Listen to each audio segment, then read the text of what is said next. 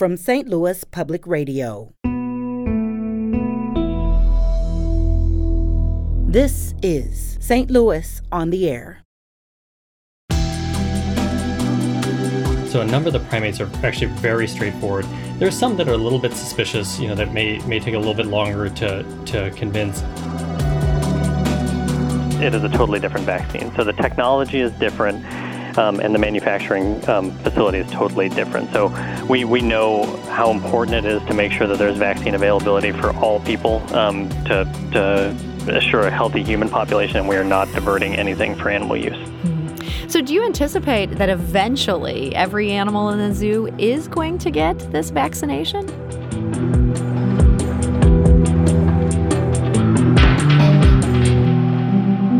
I'm Sarah Fenske. Last week, 29-year-old Jimmy Yu got vaccinated against COVID-19. Not such a big deal, right? Every day, slowly but surely, people are getting their shots. But Jimmy Yu isn't a person. He's a chimp. He lives at the St. Louis Zoo. And last week, he became the zoo's first animal resident to get his shot. It's an experimental treatment that the zoo plans to be the first of many. And joining us today with the details is Dr. Sathya Chinadure. He is the Director of Animal Health at the St. Louis Zoo. So Dr. Chinadure, welcome. Thank you. Thanks for having me. I'm glad to be here. So how did Jimmy Yu get chosen as the first animal in the entire zoo to get vaccinated? Well, we prioritized which species we were going to be vaccinating first, and our great apes and our big cats were our highest priority animals. And once we had the vaccine delivered from the company, Jimmy Yu just happened to be the next animal that was scheduled for a preventative health wellness exam. So the timing just worked out really well. So what made the chimps and the great apes the highest priority? So we've been communicating with other zoos around the country, and a number of institutions have seen clinical cases of coronavirus disease in their great apes and in their big cats. And we're in constant communication with other zoos around the country and around the world about what they're seeing in their animals. And based on that information, we really prioritize those groups. In some cases in these other zoos, are the animals actually exhibiting symptoms and they're getting genuinely ill? Yes. Most of this, the clinical cases have shown signs similar to what we'd expect in a person with upper respiratory signs, coughing, sneezing, nasal discharge, those things. Very few severe or significant cases, but a lot that had those kind of mild to moderate infections. And is that the reason that we could see this more in animals like great apes, that this is a shared DNA situation? We have more in common with them than, say, an earthworm. Yes. We have the potential to share a lot of diseases with our primate relatives. There are a number of upper respiratory diseases that we could transmit to an ape, or an ape could potentially transmit to a person. It's a little less common for us to see this type of disease transmission go from a human to something like a big cat, but it's still definitely possible. It's interesting. I'm remembering those headlines from maybe like a year ago where they had those mink farms in Denmark where so many minks were getting this that they were worried that this could lead to some sort of new deviation. Do you have any sense of what about minks would make them also in this camp? So mink are interesting. Mink are a close relative of the ferret, and ferrets are actually an experimental model for some respiratory diseases, including influenza in people. So there is precedent for that family, the mustelid family of minks and ferrets, getting respiratory diseases that would also affect people. So does that concern what was happening out of those mink farms? I feel like there were just terrible headlines there where I remember being almost the most scared I was at any point in the pandemic when we were talking about this mink problem. Is that part of what led to these vaccines being developed for animals in the first place? Yes, that was not only a huge tragic loss of animals, but a huge financial loss to some of those individuals working in those mink farms. And that was part of the impetus for the design of this vaccine. Obviously, there's a huge economic cost associated with losing farmed animals, and that spurred the development of this vaccine. And then thankfully, we were able to use that same vaccine for other species. Well, that's great. Now, I mentioned when we first started talking about this that this was an experimental treatment at this point. Is this something where we're worried that maybe these chimps could have a reaction? So we use the term experimental because just like the human vaccine at this point, it hasn't gone through full FDA approval.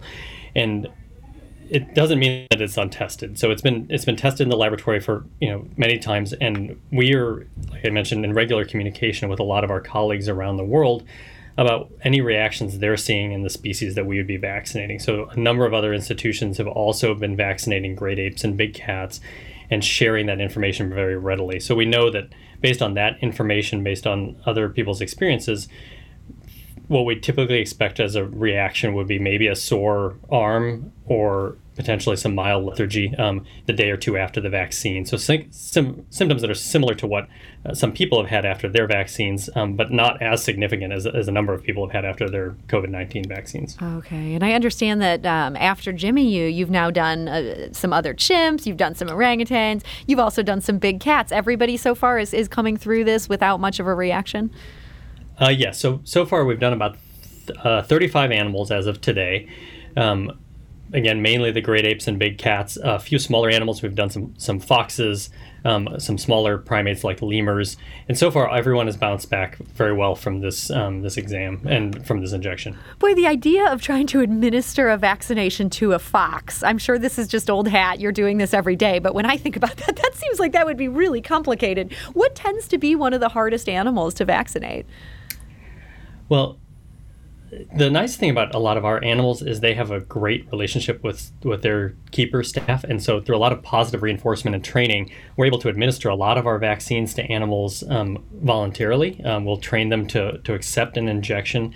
So a number of the primates are actually very straightforward. There are some that are a little bit suspicious, that may take a little bit longer to convince.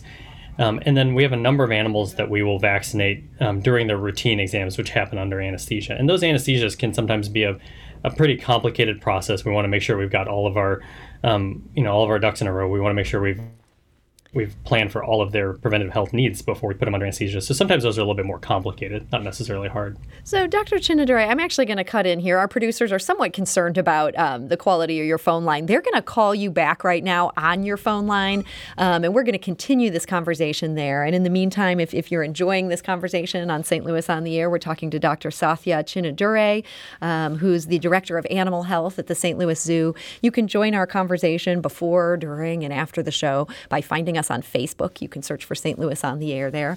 That's a great way to be a part of what we're talking about. You can find podcast episodes of conversations after the fact. And I understand that Dr. Chinadure is back with us. Are you there now? I am. Okay, great. Thank you for dealing with us on that little pivot. So we were talking about how in some zoos, some of these great apes have developed COVID-19. I understand the St. Louis Zoo has either been lucky or maybe very good. So far, that hasn't been the case here. Well, we have not had any cases here in any of our animals so far. We've had no animals showing clinical signs and no animals testing positive, which is great. There's a little bit of luck, but it is a lot of preparation. So as I mentioned, there are a number of diseases that can move back and forth between humans and non-human primates. And so we do take a lot of routine preventative precautions, things like wearing masks. That has been a routine PPE for us with primates for a long time, not just because of this. And having that basis of preventative health and risk assessment has really allowed us to then ramp up our PPE, ramp up our biosecurity once this outbreak started, and we're able to try and control any potential for spread from any of the people to the animals or vice versa. And when you say that no animals have tested positive for this, how frequently are you testing them? So we are not routinely testing. It's a CDC recommendation that we don't do routine testing of animals that are asymptomatic. Now, we've had a few animals that have had an upper respiratory infection potentially for another reason or just been a little bit off, and because they were a high-risk species, we tested them to make sure that they were not positive for COVID-19, especially if human staff were going to be working closely with them. Okay, so this feels kind of like almost a spot check, the fact that people or animals are occasionally getting tested and they're coming back clean. There's a sense This is not just spreading through this zoo. Absolutely. Well, that's great. And you said that you have the keepers have been wearing masks even before this when it comes to some species. I also think about the setup of the St. Louis Zoo. I feel like I might be close enough in some cases to some of these animals that my droplets could even be close to them. And, prior to this, I wasn't wearing a mask. Is that something where you're going to rethink some of those things going forward? Or is this something that would just be a zookeeper issue once we get this pandemic licked, which I continue to feel confident we will?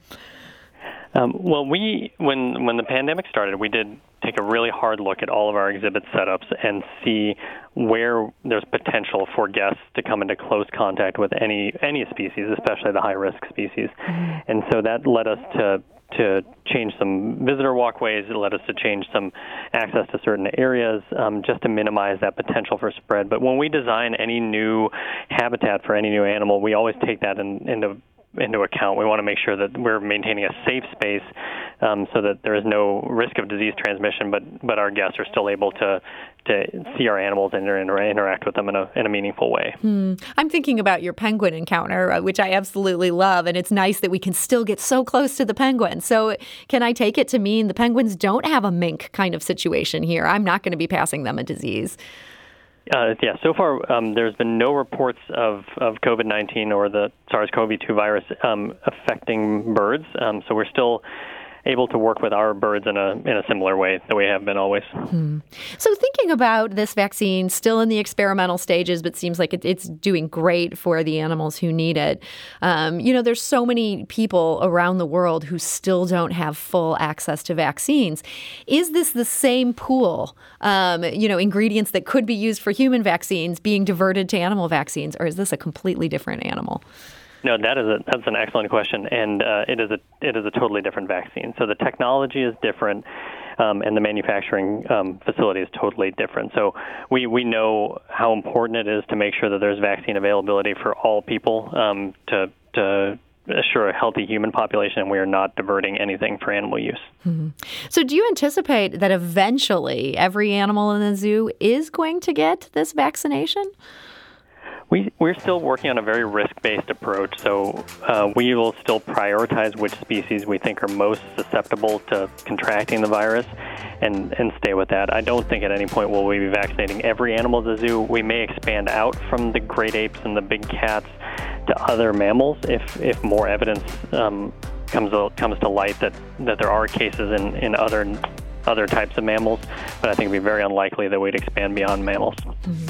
Well, Dr. Sathya Chinnadure, Director of Animal Health at the St. Louis Zoo, thank you so much for joining us today.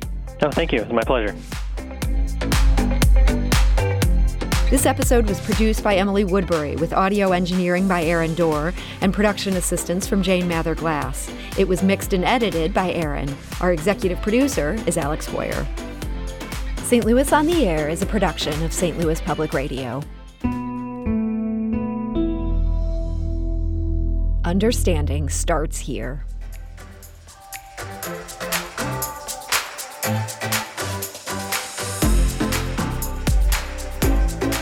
Do you find yourself regularly listening to episodes of St. Louis on the Air?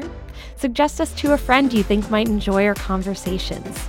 And leave us a review and rating on Apple Podcasts on the App Store.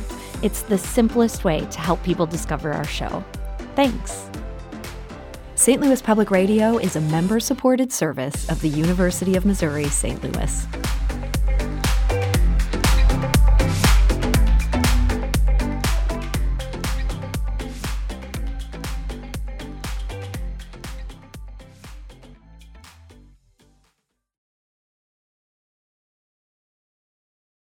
Support comes from the Missouri Forest Products Association, providing more than 41,000 jobs in the production of wood pallets, railroad ties, white oak barrels, hardwood floors, and more. Details at choosewood.com.